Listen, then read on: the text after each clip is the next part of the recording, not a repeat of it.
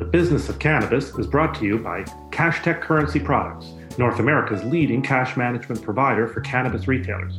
Cash recyclers, smart safes, software and services, CashTech has everything the cannabis retailer needs to track, manage, and secure the cash earned in the dispensary.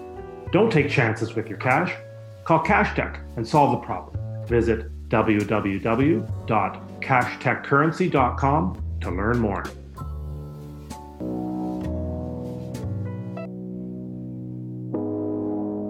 You're listening to Hayes Radio Network, Cannabis Lifestyle Radio. This is the Business of Cannabis. The Business of Cannabis is also sponsored by CashTech, a proud Chima partner. CashTech's over 40 years in the cash management space has made it the nation's #1 cash management service company. Call CashTech and they'll make sure you have the right equipment, software, and service package. Go to cashtechcurrency.com to learn more. I wish to offer you all a monster welcome to the Business of Cannabis show on the Hayes Radio Network. We pride ourselves on doing one thing above all else. We bring you the most relevant, groundbreaking, innovative business stories from the cannabis front lines. The latest in cannabis brands, services, innovations in retail, software, distribution, marketing. A hard look at the hard reality of making money in the cannabis industry. My name is Dave Sky, and I have the honor of being your host and the pleasure of meeting people who are truly on the cannabis front lines, making it happen, which means creating products and offering services, getting their hands dirty, and all of the myriad of details that go into managing a successful business. This particular episode of the Business of Cannabis is all about business models. We're going to offer you 2 examples, completely different cannabis companies, each of which believes their model will lead to success. Are they both right? Are they both wrong? Is one better than the other? Well, hold on, let me introduce them first, and we'll see. Shiroz Marrakeci of Plaid America has just launched its first product called Substance. It's a 12-pack of small pre-rolls. So what, I hear you crying? Well, Plaid America is not just another cannabis brand. They are a company with a mission to combat racial inequality through cannabis, and they're putting their money where their mission is, and they donate a set percentage of revenue to charitable organizations involved in fighting racial inequality. The question I'll put to Shiroz is why she believes this business model is going to resonate with the consumer. If it does, if this mission and the knowledge that each time you buy a Substance pre-rolls, you are helping make the world a better place. And if that creates connections with enough customers, then Plaid America could have an incredibly strong brand that connects with people on a deeply emotional level. And any brand that does that is incredibly valuable. Now, if enough people don't connect emotionally, that brand is likely to fizzle. Now, our second guest is Doug Cortina, Chief Financial Officer and co-founder of the NorCal Cannabis Company. NorCal is a completely different animal. NorCal manufactures cannabis, they have multiple brands, and they even have a small retail footprint. Again, so what, I hear you say? Just another vertical player. Well, not really, because they've self-declared that they are focused on profit, not revenue, which means they're never going to chase the market. They're going to be super focused on costs and only develop popular brands and focus on product categories that provide margin. That means sacrificing growth. Not a lot of companies have been doing that lately, or up till now. Now, is that a winning strategy? Well, others race by them and gobble up market share, shutting NorCal out of the market. So by the time NorCal gets around to it, they're out. It will destine NorCal to be a minor cannabis player. Or does their focus mean they'll have a more solid foundation for success and that discipline will prevail in the long run? Now, don't ask me, you don't need to. We can ask Doug Cortina, and as Chief Strategy Officer of NorCal, I'll assume I'll have an answer. After that, stay tuned as I invite Matt Cook back, my regular co-host, as we evaluate these 2 business models and try and determine the chances that each will be successful. Can a business model and a charitable model work together in one company? Can a cannabis company thrive in today's environment when it eschews growth in exchange for profit? Well, going to find out in the show, or at least shed some light on these issues. I'm Dave Sky, your host, and you are listening to The Business of Cannabis.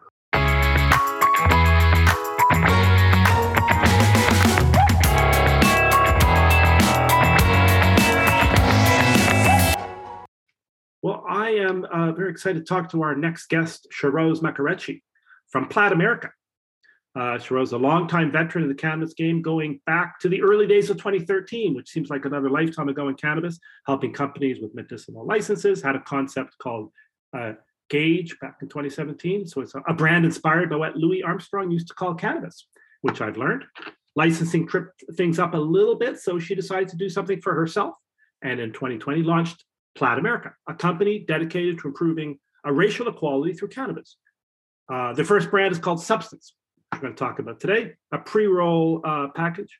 And for every pack of 12 pre-rolls sold, Plat will donate $8.46 to a charity. And there are more brands to follow. So let's get the whole story from a self-proclaimed compassionate capitalist. Sharoz, welcome to the Business of Cannabis. Thank you so much, David. Thanks for having me.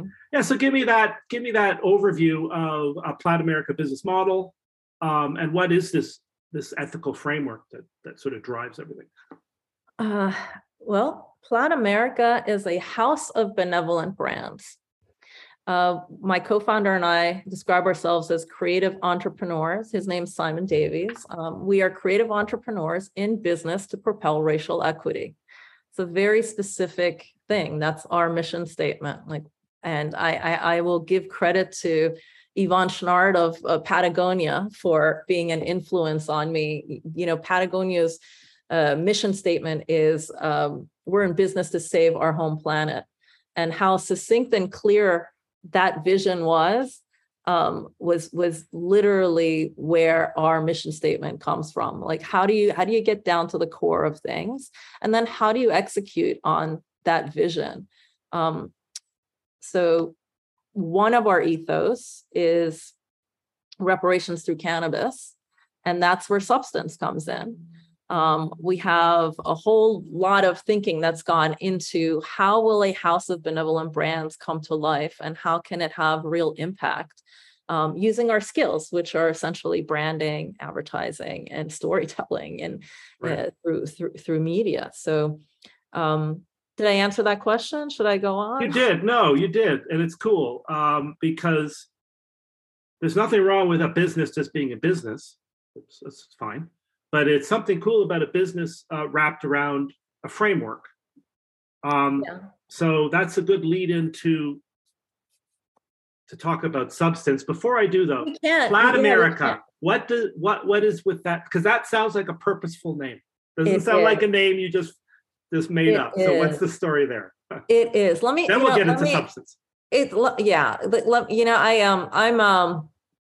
I'm so excited that this is how you wanted to start a conversation, because I've had multiple conversations about just Substance, but you're the first actually who's talking to me about Plat America. So let me actually tell you one more thing. We have what we call in Plat America standards of behavior, right? Like this is where our ethos comes from. And the very first one is no zero-sum thinking, people over profits.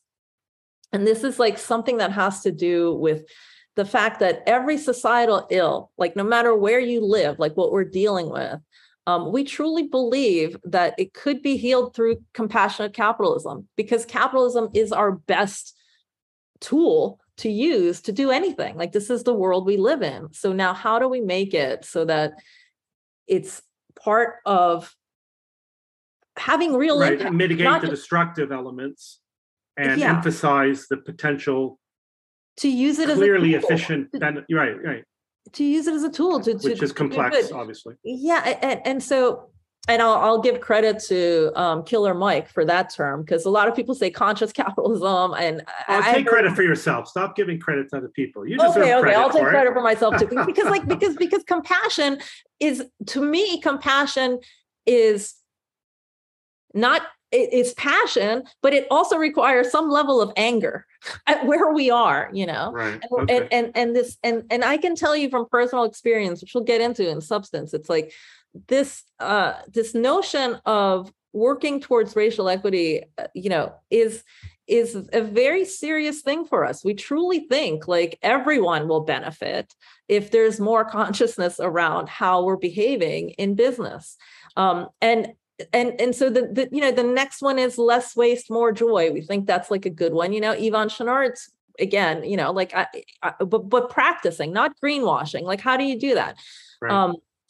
And then this is the one that's important for your business focused audiences, whoever is listening, but like more is more. Like, we need to sell a lot of product.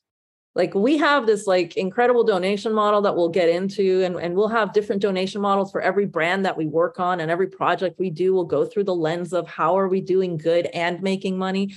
But the most benevolent thing we could do is sell a lot of product, right, all the time, continuously, right, perpetually. And that's, right, that's never going to be lost on us. And it's only after that third ethos that we get to reparations through cannabis, which is where substance comes in, because that's where we started. We were like, how can we make a little bit of a splash and say we're serious about what we're doing? And also, I love cannabis. It's part of my worldview. I truly feel like it's a good thing in the world, and it's a healing plant.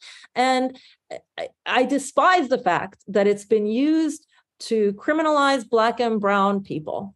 Right. And so that's where we started. And the Plaid America is a world without color kind of thing? What's the idea behind Plaid? Plaid? The reason it's called Plaid is because, and you will be seeing it probably end of the year. You can go to the website Plaid America and see what the reason. We've actually listed it there. We've designed an original plaid that's made of all the skin tones because we love them all. Ah, very nice. There you go. So that's a great name. That is a great name. It's a little bit of it's almost like a command, like plaid the fuck up, America. Like, it's fun, like I like that. America, And I think I sort of got it. It's like let's focus on what's real. I cursed. Sorry, I cursed. It's okay. Cursing's allowed. Sorry for that. Let's get into Canada. Let's get into the substance of it. As a cheesy way to digress. So let's start with substance. I know you have other things cooking, but what's substance? Describe this brand. So substance is the product itself is a 12-pack of premium pre-rolls. They're premium because we source whole flower, single strain from Sun and Earth certified farms, or we really want to do everything as correctly as possible, supporting the farms and making sure everything's pesticide free. So that's where the premium comes from. 12-pack, it's the smallest 12-pack in the world. We made 12 individual size pre-rolls and put them in the smallest pack of multi-packs available. If you could actually see it, it's I don't know, it's 4 inches kind of thing. Oh, no, it's smaller than that. Smaller than a business card. It is smaller than a business card. It's a cute little 1.7 by 2.7. And there's a sort of a Spock, a person holding a Spock fingers. How come that is? Well, there's 3 of them. Oh, I see. The very first one. Yeah. The very first one is the Truth to Power fist. Okay. Cool. And in California, a lot of people recognize the blue box with, like they see it from far away. It's like, and almost everyone who sees it is like, I didn't realize how small it was. And that's the thinking around the product. It's part of why we're in market, because it was very important to me to bring a product to market that can live alongside everything else that's already in the market. So we've got a fist, we've got a peace sign, and we've got the Spock, live long and prosper. It is. That's very cool. Exactly now, tell me why, the obvious question, why that format? Why that small? When you say small, it's like, I guess the size of each pre-roll is... The size of each pre-roll is 0.28.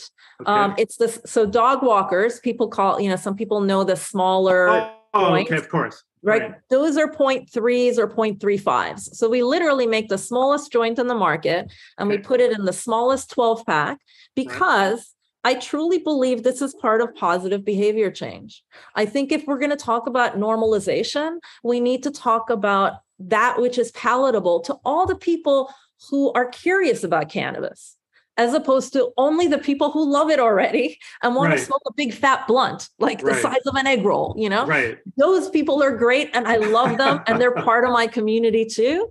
But how do we, and then how can it be discreet and how can it be easy to share? So in designing the product, I literally, the R&D, I was like, I want to be able to open this pack with my non-dominant hand and offer a friend a joint.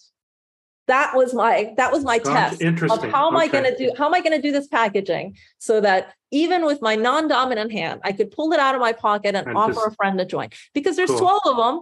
So they're designed to share with more to spare, especially on the go, because you're always going to have people who are going to roll their own joints and want to pass the joint around.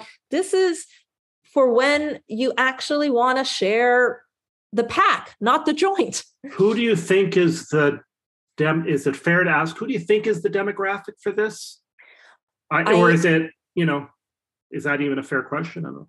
I think we're going to continue to learn, because we're still a relatively new brand. We're going to continue to learn like where we're leaning, but like a lot of women have sort of showed an interest in how small it is, how it fits in the purses, how it can be. They literally say it's cute. Now, this is not a word I was looking for, hear, but it definitely it's not cute. It's not. It's definitely. If you can see the package, it's a nice powdery blue. Nice blue. It is. We are talking to Shiroz Makarechi from Plaid America, learning all about a new brand called Substance, and some of the marketing and thinking that went behind it. It's pretty cool. I would ask you, I didn't plan on asking this, but I'm going to jump in and question comes to mind. Is that it's a bit of a stereotype that women don't have the same relationship with cannabis, or what's your feeling of that? Like, why would you think women would want a less cannabis? Oh, I didn't finish my thought on that. I don't think it's just women. In our case, it also has to do with anyone who is curious about how we got here, right? Because if you see a black fist on a Tiffany blue box, which, by the way, it stands out, right? Sure, it's very. You want to know what's going on. You want to know what's going on, right? And so it's not just women. It's anyone. Who, usually, people that are interested in cannabis are also interested in social justice. This is just a fact, because you've had to sort of, think about your relationship with law enforcement. You're a law-abiding citizen in every aspect of your life. And then suddenly you have to sneak around to smoke a joint. Like, this is something that the government of the US has trained the majority of the population to sort of... it's like going back to the 30s when they had to sneak into a speakeasy to get a drink. Exactly. And now suddenly prohibition's ended. Exactly. For some places. And then you have... Let me ask you quickly, not quickly, but let me ask you, the $8.46 per pack. That's obviously a specific number. So how did you arrive at that? How do you deliver that? The $8.46 pays homage to the last 8 minutes and 46 seconds of George Floyd's life. We were initially I wanted to do something as much as, before it was a 12 pack, it was a 10 pack. You mentioned Gage at the top of the show. Right. That was a 10 pack format. And I was thinking $1 a joint. So it was going to be $10. And that was a fancier presentation. So a lot of iterations. It was May of 2020 when the number 846 became a historically important, racially charged number. And so it hit us, that especially because now we had a 12 pack and it makes sense to have a 12 pack. This idea of redefining a 12 pack, I at that point it was like, it'll be real. We can't do $1 because then we're not going to have the margins that we need. Can we do 846? It's still tight, but we can do it. And then I did a lot of research where I asked people, is this triggering? If this number Right. this number going to trigger trauma? And it was, one of my advisors is a social worker, and she happens to be married to someone that was formerly incarcerated. And she said, "That's amazing. And you just made all the hairs on my arm stand up." Amazing. That's quite a pretty. And I was like, I needed to do some logic testing around this before printing it on the back of the box, because we're very specific. Like the back of our boxes says we donate 846 to help end mass incarceration. Amazing. which is the beginning. Mass incarceration is a big thing, but it falls into this purview of propelling racial equity really beautifully and connects to cannabis, because the war on drugs exacerbated mass incarceration in the US. Sure. Well, I mean, marketing 101, stand out. So there's nothing wrong with being provocative. You just have to wear it. I'm guessing you're wearing it proudly, so that's cool. But certainly, I'm all in, man. I am all in. Like this, you can't deny what's going on here. You can't wash it. So the demographic will play itself out. Tell me, we don't have a ton of time left. Tell me who, like you said, here are the principles and ending mass incarceration. But in practice, are there particular organizations you've already identified? So take us through that. So yes. So finish the circle. I will. I mean, well, the circle is going to take. I mean, I'm going to go really fast on this one, because I got to tell you about the House of Benevolent Brands, because Substance is the first of a series of brands, each with their own donation models. So Substance, our very first core beneficiary is an organization called Impact Justice. And our model is a commitment to donating to people that are already doing the work, as opposed to setting up a foundation where we take the money and then later decide how it's deployed. We immediately, once we've been paid by dispensaries and delivery services, that 846 comes off of every unit that we've sold and been paid for, and goes to Impact Justice. Now, the other thing we do is we allow our retailers to suggest additional beneficiaries. So if there's a local organization or like something specifically that's meaningful to the people that are working with us, who we sort of, with a lot of endearment, call people of substance, we ask them to tell us who else should we donate to. Right. And that's cool. So there's an organic element to it as well, as opposed to the purposeful one, which is cool over time. I do have to tell you one thing. Like, we have a second brand coming to market this fall. Okay. I was going to ask that, because you're hinting at it. So what's coming this fall, Shiroz? Yeah, it is. And so I'm seeing 3 new packs. What's it called? Yeah, this one's called Skewville. And it is a collaboration with artists in New York. And the monies from this one will support art programs in prison.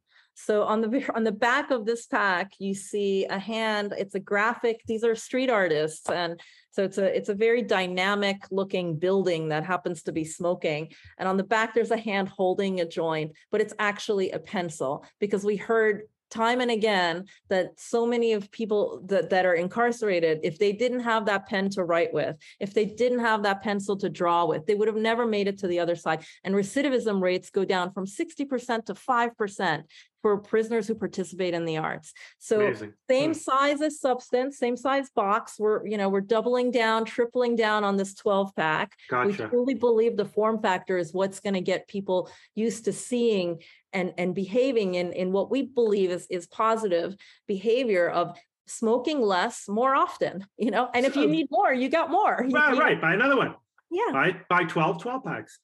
Very quickly, is there a difference in terms of the brands, in terms of their taste or feel, or what is that? Yes, we're doing our best to work with as many farms as possible. So we don't have just one source of flower. So you will get different strains. And also the donation models help us to maintain this model, because they have different donation models. Like with the art programs, it'll build on the 846, but it'll be $2 a pack. And this way we can manage to keep this business going robustly. We want to scale so that we can raise serious amounts of money. That is our okay. Well, that we're gonna have to talk about this some more. I'm gonna have to have you back on the show. Oh, that'd be great. We'll talk about serious amounts of money. which is definitely a business topic. Well, because for us, yeah. the more we sell, the more we raise. That's why right. I bring that up. Thanks, Sharoz Makarechi, founder, CEO of Plaid America. I will direct you to a few places to get some more information. Plaidamerica.com, which is pretty straightforward. Also, CaliforniaSubstance.com. And if you're an Instagram user, go to substance_USA. And that should, and then after that, go to, I believe in California is the first place you're launching, right? Exactly. Yeah. So if you're in California, get out there and get your substance, and pretty soon your SKU and enjoy. Awesome. Thank you so much, David. Thank you very much for your time. I really enjoyed meeting you. And we'll be back with more of the business of cannabis. The Business of Cannabis is brought to you by CashTech Currency Products, North America's leading cash management provider for cannabis retailers. Cash recyclers, smart safes, software and services, CashTech has everything the cannabis retailer needs to track, manage, and secure the cash earned in the dispensary. Don't take chances with your cash. Call CashTech and solve the problem. Visit www.cashtechcurrency.com to learn more.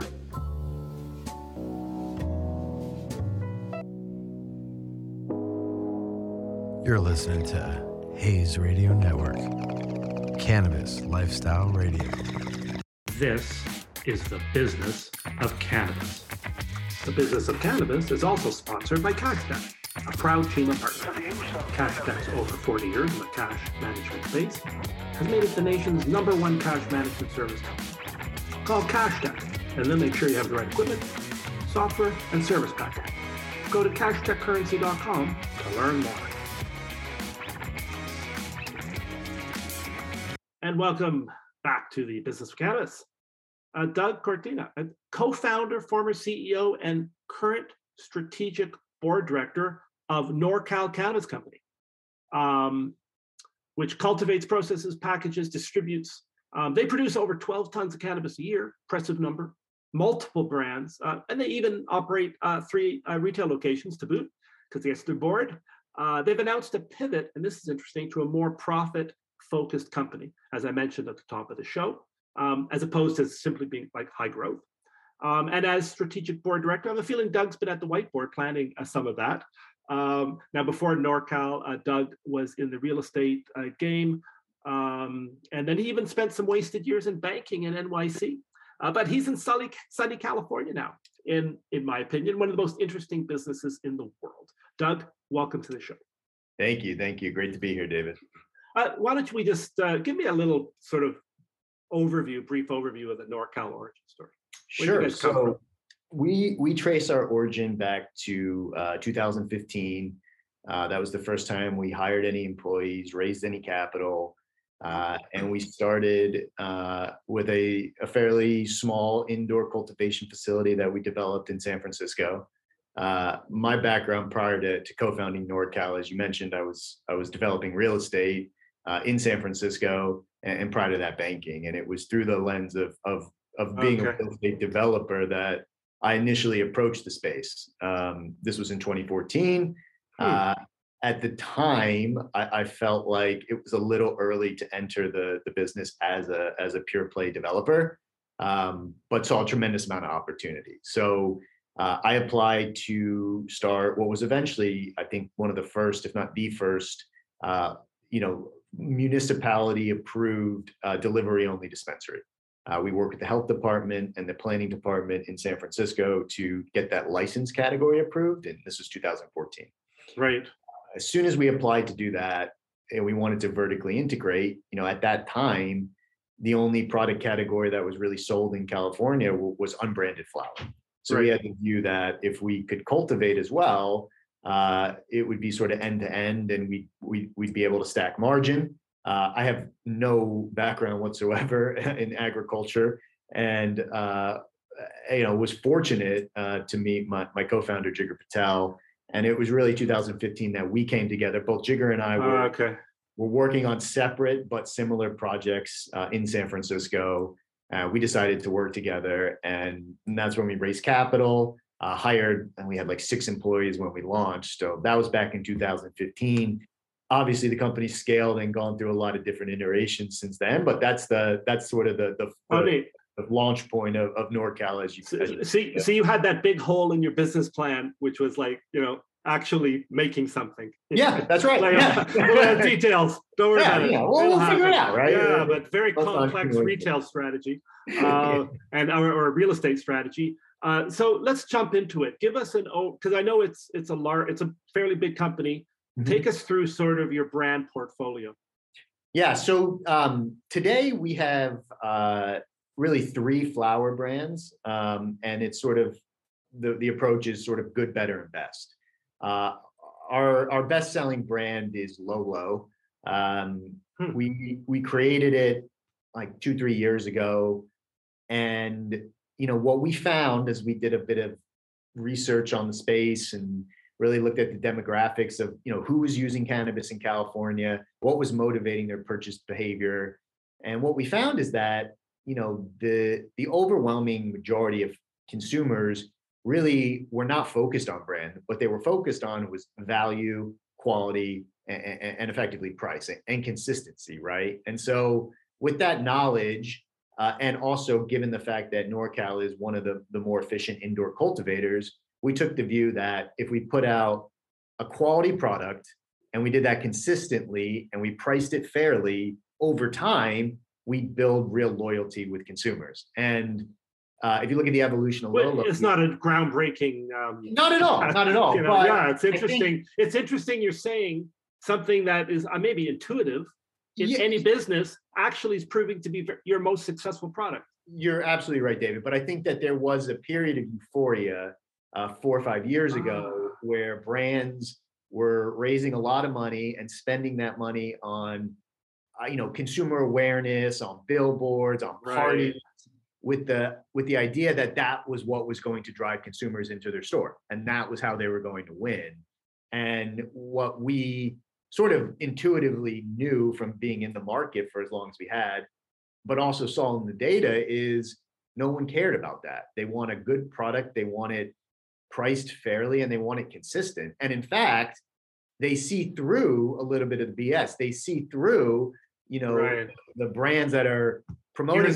Here's a celebrity who's touting my product. We're smarter than that. Right. We've been buying quality flower in California for decades, and give us something that's good and priced fairly. And so we've been able to take that strategy and turn Lolo into what is now like the number 2 flower brand in California. We spent. We spent very little money on consumer marketing. It's all been word of mouth and letting the product sort of speak for itself.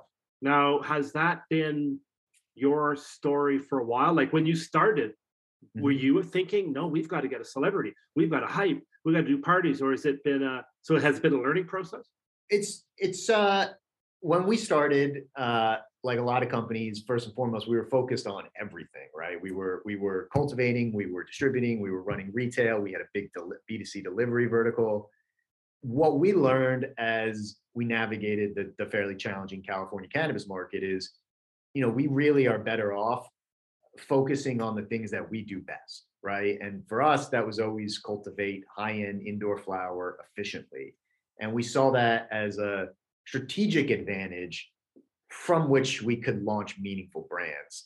We certainly did explore brand partnerships. We announced a partnership with Chelsea Handler to create an edibles brand that we never launched for a host of different reasons. So I think we sort of knew intuitively that like consumers in California are knowledgeable and they're more connoisseurs in that they've had access to quality flower for decades, and they don't want to overspend, and they're not really driven by hype. But as the market evolved and flushed out, it's probably only been the past 18 months that we've really seen the success of Lolo, delivering on that brand promise. So you mentioned there's 3 flower brands. Yeah. Do you have other product categories, or you? We don't. So we do. Yeah. So take me through that decision, because that decision in of itself is incredibly strategic. That's right. Yeah. Again, and it comes from the fundamental belief that an acknowledgement that, listen, California is an incredibly difficult market to operate in. It's highly competitive. It's extremely fragmented. And the companies and the brands that are able to, make it through are the ones that are focusing, on the stuff that they do best and only that, right? So Okay. if you think about the evolution in NorCal and you go back a few years where we were focused on all of the verticals effectively, it was through the sort of trial and error and learnings that we realized we can't do everything. And if we just do the things that we do best, we can build a real solid and sustainable business. And so that head shift and that the sort of strategic underpinnings of those decisions were being played out, in 2020 and during COVID. But it sort of came through that experience, and we said, listen, let's focus on what we do best. We're not an edibles producer. We do some distribution for some vape companies, and that's been great and that's been strategic. But our core focus is cultivating high-end indoor flower efficiently and effectively creating value that we pass on to the consumer by doing that every day. Which implicitly means you have to be patient, don't you? You have That's to right. be disciplined. That's right. Because it's got to be hard sometimes to look at the charts of, the growth in the beverage market, the growth in the edibles market, the growth in concentrates, and go, well, these are product categories that are obviously taking a piece out of flower. That's right. But okay, you just That's right. stick to your knitting.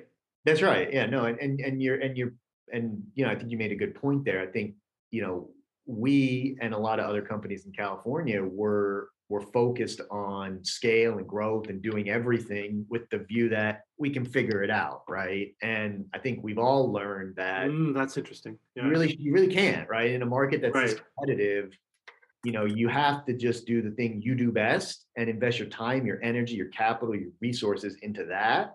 And, you have a chance of building something that has meaning. And the other thing I would say too, David, is that it is so early in the sector that brands take time, right? I think there was this, I don't know, this maybe naive or misconception amongst operators that, you could create a meaningful brand overnight. Yeah, it's really, really hard to do. I think to actually create brands that have meaningful customer loyalty, time and consistency is an important component of the recipe. And yes, there's the hype element, and you do see some success with that every now and then. But fundamentally, the Coca-Colas, the Budweisers, these brands that are iconic, they weren't created overnight. Right. They took years and decades. And we are in the early stages of that in cannabis. Our view is that with Lolo, we found great product market fit. We're able to leverage some of the things that we do really well to create that value. So we're really optimistic about what it can become. But we recognize it's not a short game. It's a marathon. It's funny. Like, as I'm listening to you talk, it's like this is the story of cannabis. This isn't only the NorCal. Like everything you've said, you came in hype, maybe not overplanned, figured, it's cannabis. We're gonna make it's easy and all, and then over time you learned, it's a business. Yeah, that's right. Bringing value consistently, quality every day, doing it right, focus. That can work. Yeah.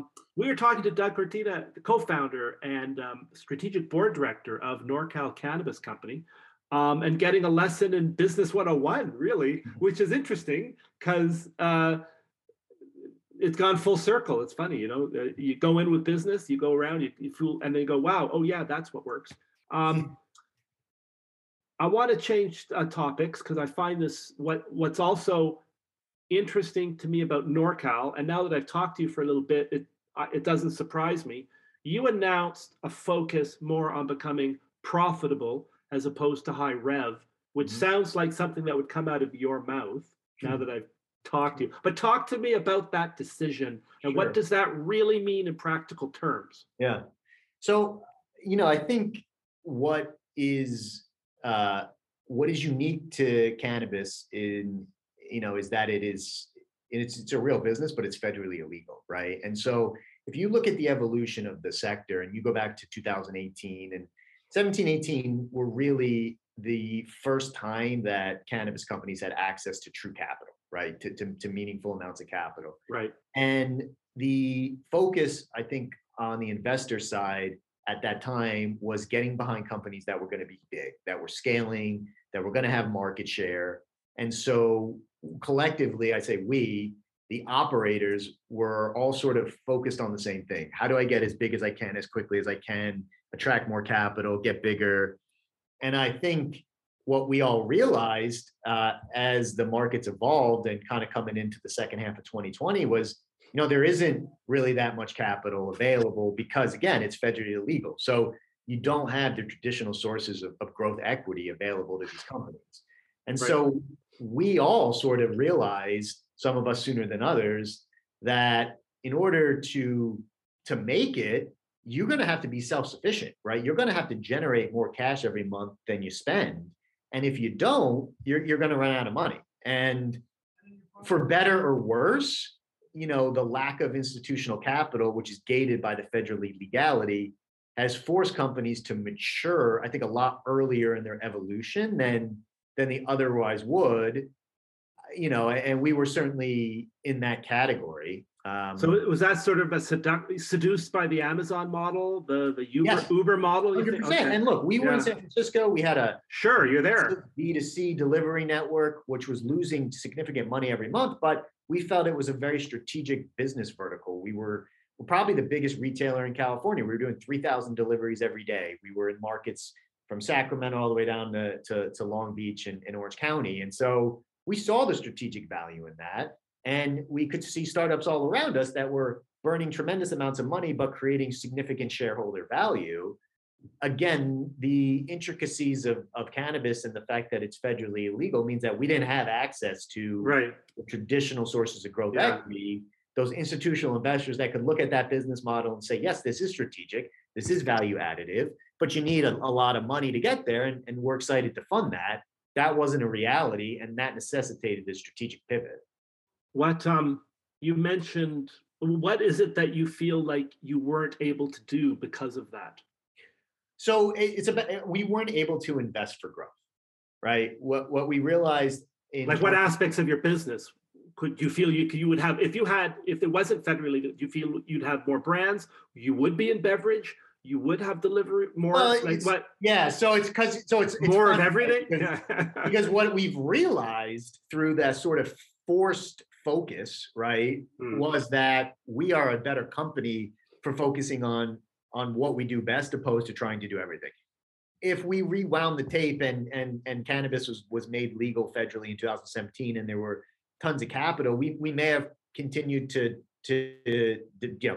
focus on our B2C business. We may have developed more stores or bought more stores. But I think we're a much better company for the fact that, one, we didn't have that option. And so we had to put all of our eggs in one basket and make sure that was as strong and as successful as we can. So I think we benefited from it. But that's interesting. Yeah, like a forced discipline. Forced focus, right? Yeah, forced focus. Well, not forced, but And David, you see this in most businesses. I mean, business is hard, right? You cannot do it. I've heard that. And everybody else, like it's the truth. So So I think it was forced upon us, the strategic pivot, but I think we're better for it and a better company as a result of it. Are there some? I don't know if this is an unfair question, but we don't have a ton of time left, and I'm intrigued by sort of your approach to business and some of the learnings that went on. Are there any mistakes that you've learned from? Because you're in a unique position. You've almost like 7 years, like you're almost a pioneer. Yeah, 7 years of cannabis is like so you're one of the few people who literally, like I said, you lived the story of cannabis. If you wanted to write the book now, if you look back, what is it that you wish you knew then? Yeah, so I mean, so much, right? And I feel truly privileged for having been in the position that I was in, and the position that I am in, and getting to play a meaningful role in shepherding this industry forward.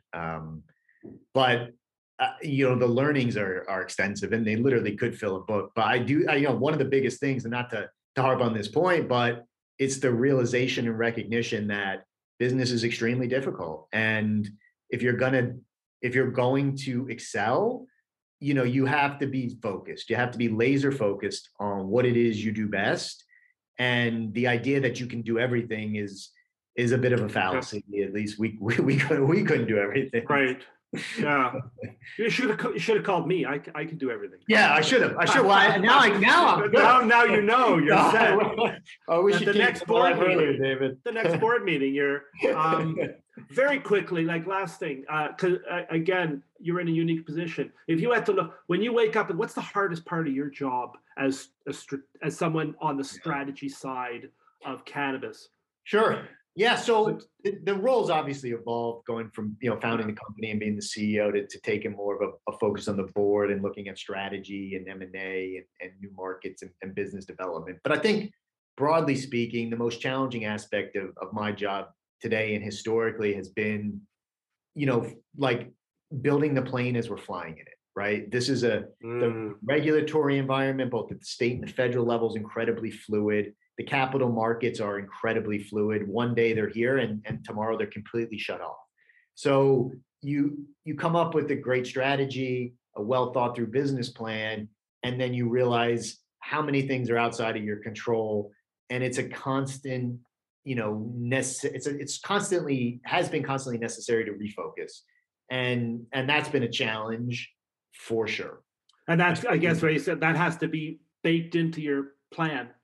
Yeah, which is true of most businesses, but you have to know that no matter what you plan for, you're going to have to pivot. And in this industry, it's just more acute because of all of the things that we mentioned. Right. So you need the resources to pivot. You need the mindset. You need all that. That's interesting. That's right. I could talk. I have so many more questions, but unfortunately, we've run out of time. Doug Cortina, co-founder, strategic board director of NorCal Cannabis Company. Check them out at norcalcan.com. That's NorCalCann.com and learn a little bit more about this super fascinating company. Doug, I really appreciate your time and your candor. Thank you, David. I appreciate you about the story. And we will be back with more of the business of cannabis.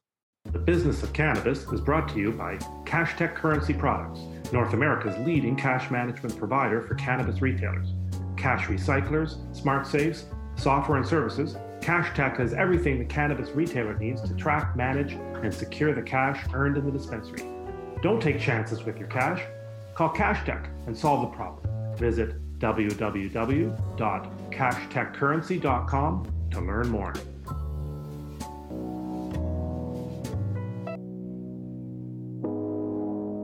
You're listening to Hayes Radio Network, Cannabis Lifestyle Radio. This is the business of cannabis. The business of cannabis is also sponsored by CashTech, a proud Chima partner. CashTech's over 40 years in the cash management space has made it the nation's #1 cash management service company. Call CashTech and they'll make sure you have the right equipment, software, and service package. Go to cashtechcurrency.com to learn more.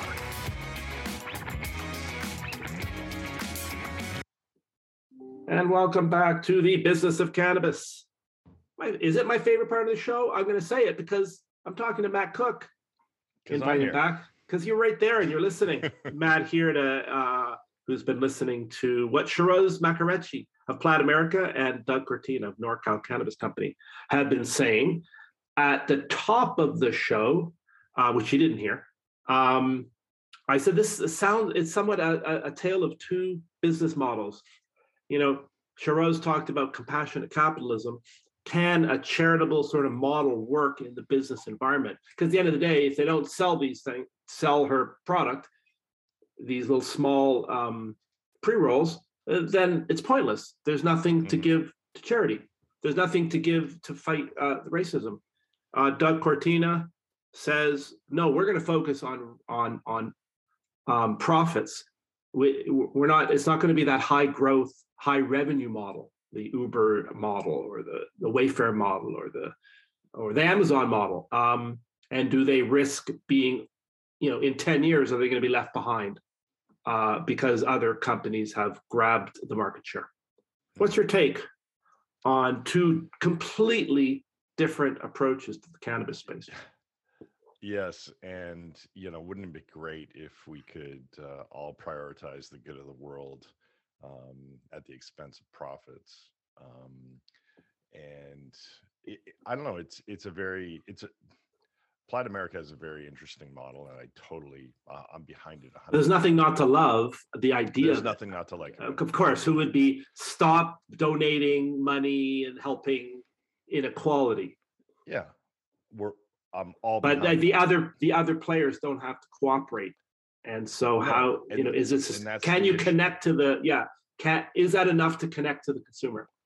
I think that's what I would to connect with a certain type of consumer, 100%. I mean, people at the end of the day are going to like what they're going to like. If they like it and it does some good, fantastic. I think that's a benefit. Are people going to go out of their way? A certain percentage of the population will. A tiny, yeah. I mean, but you're looking at, you're not looking at the masses. So I'm not sure that this is going to. I think it'll do some good. I definitely think people are going to get on board with it. I'm not sure the magnitude. Yeah, some real micro focused marketing, which of course requires some money, could really create a loyal following, and that could become an engine. Starbucks. Look at Starbucks, for example. They promote fair trade coffee. I go to Starbucks. Sure, it's great that it's fair trade, but I just want my, venti Americano. Venti. Because I'm a big guy. Right. So, again, it's great. And I think about it, if I see marketing for it or if someone mentions it, but, it's not the main driver of my purchase. So then it comes back to, the quality of the product, right? And am I coming for that? And then this is a benefit that will win out over, a product that's not as strong. And I'm buying it I'd rather just give the money to charity. Yeah, they're not going to win on quality of product alone. That's a given. No. Given the nature of the product, the product has to coexist with their marketing position. It's great to have a position, so there's something to that. Mm-hmm. They don't have to worry about how do I create an image in the consumer's mind. What could be more clear? So that's cool. And then, let's jump to and then contrast it with NorCal, which a relatively successful company already that's saying we're not going to grow as much as we're going to make money, which is easy to say. And over the long term, who's to say if they're saying we're just going to be in the second tier? We're not going across the country with this. Yet it's a fairly aggressive, robust company trying to balance that line. The one thing that's never ceased to amaze me in my career dealing with business owners is how profitable and how much money some companies make that you will never hear of in a million years. And there's nothing wrong with that. I mean, you look at the Ubers and the Amazons of the world. I mean, Uber still hasn't turned a profit. Amazon didn't turn a profit for 20 years because they were in hyper growth mode. Same with companies like, Salesforce.com. There's a million of them. And you can run a very good business that grows profitably. If you're targeting a certain EBITDA, for example, then that's going to dictate your growth rate, right? You're not going to overinvest to get that top line number because you're only concerned about the bottom line. It just changes the way you manage the company. It changes the way you manage the business. It changes the decisions that you make. And again, I don't think that there's anything wrong with that. I'd love to run a very profitable company that's, making 10 million 1 year and 10.5 million the next year. Right. And 10.55. That's a good business. It's a good business. It maybe speaks to some changing realities in the cannabis space. And then we just have to track it. And the companies who are still focused on maybe an older model, the early model of grow, they still might win out over the day. This could be sort of a blip, slow and steady truly does win the race. Well, with new industries, typically there is a first mover advantage, right? The first people to market, but that, you know, it's kind of like a marathon, right? In the beginning, everyone's out of the gate and everyone's in contention, right? Right. It's about mile 2 or 3 that everything kind of sorts itself out, Oh, and yeah, we seem to be maybe not mile 2 or 3. Maybe we're like 6, 7, 8 miles into it. Like, yeah, like you yeah. definitely people ahead, but you're not. And some people are You out and of the I, race. We're out of you the and I race. are already out of the We're out race. of the race. It's not happening. We've sprained Yeah. ankles. I might have Oh, dislocated something. it's about finishing for us. Right. But those people who really wanted to win, there's some spreading, but it's not over yet because you can still get tired at mile 20. You haven't hit the wall yet, so 100%. we've got a few years for that. And that's enough of that analogy, and maybe we'll we'll end it there. So I want to thank Matt Cook, of course, for sharing his comments as always. And thank you to Shiroz Macarecci of Plat America and Doug Cortina at NorCal Cannabis Company for taking time to talk to us. I hope you enjoyed the conversations with them. And you think through in your own business, what is my business model and how true are you being to it? It just requires a tremendous amount of discipline to stay on course. Also thank Cash Tech Currency and Shima for helping to sponsor the show. Cash Tech for your cash management needs, and Shima produces the hardware that counts all that cash and keeps it safe. I'm Dave Sky, your host, and be well until next week when we'll bring more stories from the cannabis front lines. And this is the business of cannabis.